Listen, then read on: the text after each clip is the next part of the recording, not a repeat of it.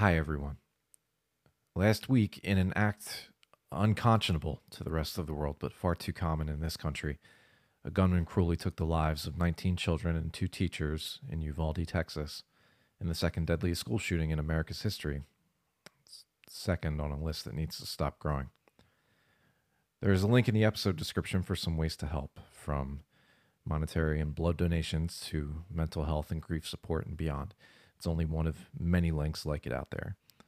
If you do donate, be sure to contribute to trustworthy, verifiable funds and individuals. Whether you're nearby or on the other side of the country, now's the time to show support for the people and community in and around Uvalde.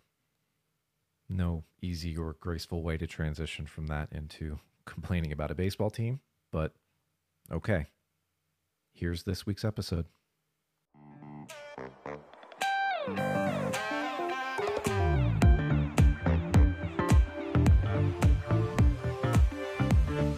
Hi everyone, welcome to Phillies Therapy. Let's just get right into it. I'm alone on the couch today, but only literally. I don't think I'm alone when I reach out to you all here to say I think we're tiptoeing towards some sort of cliff with this baseball team. Some sort of precipice over a yawning chasm of irrelevance that threatens to swallow whole the biggest free agent acquisition this team has ever made, the best homegrown starting pitcher since Cole Hamels and his similarly big-ticket free agent pickup rotation mate, and hours upon hours upon hours of hope and belief that one day soon, things with this team were just gonna get better. Now, despite Harper and Nola and Wheeler and the hundreds upon hundreds of millions of dollars laid out to everyone from Jake Arrieta and David Robertson to Tommy Hunter and Carlos Santana and now to Kyle Schwarber and Nick Castellanos in this latest wave, despite all that, the Phils are still moving backward. They lost another incredibly not normal to everyone except the Phillies game on Monday afternoon to the Giants in 10 innings. And that's on the heels of another series loss to the Mets in different but similarly terrible ways. And now they're 21-28. They are 11 and a half games back in the NL East and ostensibly dead in the water there, as they've played nearly all of their head-to-heads against the Mets to spectacularly bad results. Now, Bryce Harper is doing great, but he's perma-DH on account of his elbow, and that's almost certainly going to need surgery at some point, you would think. Starting pitching has been all right on the whole, but has little to no depth and is experiencing a swift fall to earth from last season's breakout hero in Ranger Suarez. The bullpen is again held together with chewed gum, heavily reliant on a ragtag bunch that was assembled almost as an afterthought in the wake of the Schwarber and Castellanos ads, and it's once again costing games and has little in the way of expected reinforcement. Alec Boehm is struggling again. Bryson Stott has, like so many prospects before him thus far, failed to graduate to the majors with much success of any kind at the plate. The fan favorite catcher, JT Realmuto, has also gone through some serious offensive struggles while still catching more innings than any other player alive. Really, it's all rarely ever looked pretty or good or enjoyable. In reality, though, it's worse than that. With each passing season, this team is losing the interest of the fan base earlier and earlier, somehow in a completely inverse correlation to the amount of money spent on it. A team many of us expected to be fun, to play some sloppy games, but have the firepower to hack and slug their way through it to steal some wins, has instead frequently looked lifeless at the dish, without personality or charisma of any kind to at least make you think, well, at least they seem to care that this is going poorly. The fans are merely a mirror at this point. So, as the losses pile up, the questions do too. How long will Joe Girardi last? When will Harper need to be shut down? How can the new core of this roster possibly coexist for the shared remainder of their contracts given this start? The big one, though, what will it take to get people to care again? It's emotionally draining. It is.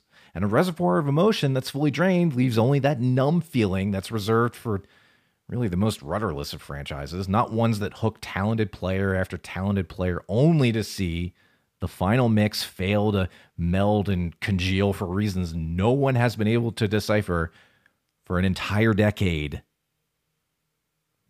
Right now, watching this team is more pleasant for masochists than it is even for someone who would put a game on for the background noise, much less those of us who so badly want to devote more of their time and attention to the club. Now, sure, I'm a little sick, right? I'll watch baseball basically no matter what. But that's not true of everybody. And the experience of a team is not made whole without the full buy-in of all corners of the fan base. All corners. Now, maybe it's still a little too early in 2022 to get drastic or dramatic. To really say anything is capital O over. Stranger things have happened. Comebacks have happened and will continue to happen. But the reserve supply of belief that this Phillies team is one of the teams to do that is dangerously low. The Phillies still need a lot of help. Help they are unlikely to get this season if they are so far out of the playoff race by the first week of June that being a buyer would look like an exercise in job-saving desperation. And at the same time, they're unlikely to give a full-throated abandoned ship to this experiment of a roster after just 1 year. So what's that mean? It means that this year, plus the next 1 or 2 minimum, are likely going to be built around a good number of the same players that we're watching right now. This is the group that wagon is hitched to. So the way forward is simple. Win, and you might pull a few more brave, emotionally armored fans back into the fold. If you're lucky. Do a little more winning, and maybe you pull in a few more. Winning begets interest. Lose, though. Lose some more. You'll be more than a third of the way through the Bryce Harper era with absolutely nothing to show for it. So the time is now. This is it. This is the inflection point for the 2022 Phillies. This is the point where they either turn the car around or they keep careening toward that chasm and fall into the pit where the 10 teams that preceded them are lying smoldering at the bottom. You either pull out of the skid or you risk losing a whole lot more than just another season. Some of these fans might not come back, or at the very least, it'll be a long time before they do.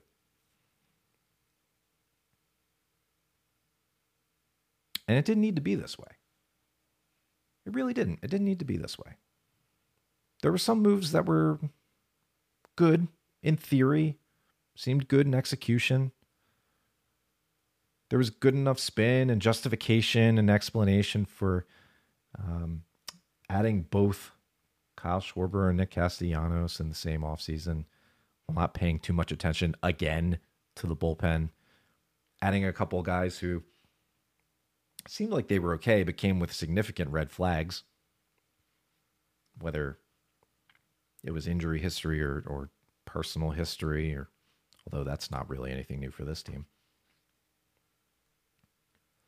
Everything seemed like it was shaping up towards something that was going to be at least a little more interesting than the last couple of years.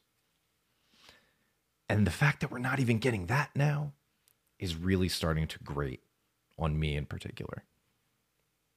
I like to think of myself as a patient baseball watcher.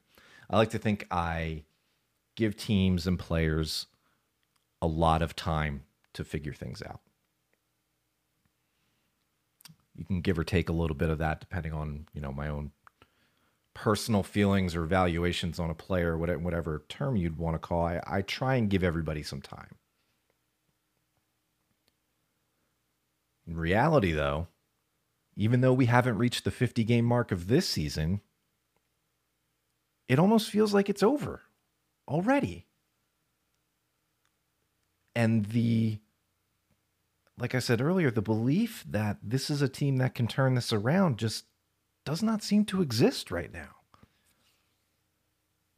The only thing that can change it at this point is winning, finding ways to win, getting some better performances out of the bullpen, the guys you lean so heavily on, who really are just performing like they have frequently performed, good for stretches and then disastrous for others.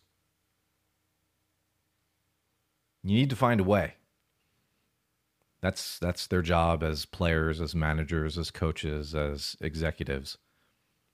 You need to find a way to win the games. You have the players. You've got the talent. Why are they all turning into pumpkins? Why are they all turning into this indelicate Frankenstein's monster of a baseball roster? It doesn't make any sense. And we from the outside can only offer so much help. The onus is on this team. And they need to pick it up now. Whether they do or not, well, I won't speak for everybody, but it sure seems like there would be a lot of fans hanging in the balance depending on how they do. So we'll just have to wait and see. We'll have to see how this coming week goes with the rest of the series against the Giants, who have given them trouble even back when they were a good team and this was less of a headache. The Angels are coming in. Then they go to Milwaukee. And the schedule doesn't really let up until they hit a stretch where they play Arizona, Miami, and the Nationals for the first time after that. By then, it may be too late. They may find themselves 14 or 15 games back by then. Who knows? So the only way to avoid that is to win. They got to do it. They just got to do it. That'll do it for this week. We'll be back at it next week. Hopefully feeling a little bit better about things, but that's in the players' hands at this point. So we'll see how it goes. And we'll check back in for our next session next week. Thanks, everybody, for listening. I'm Paul Boyer. We'll see you around.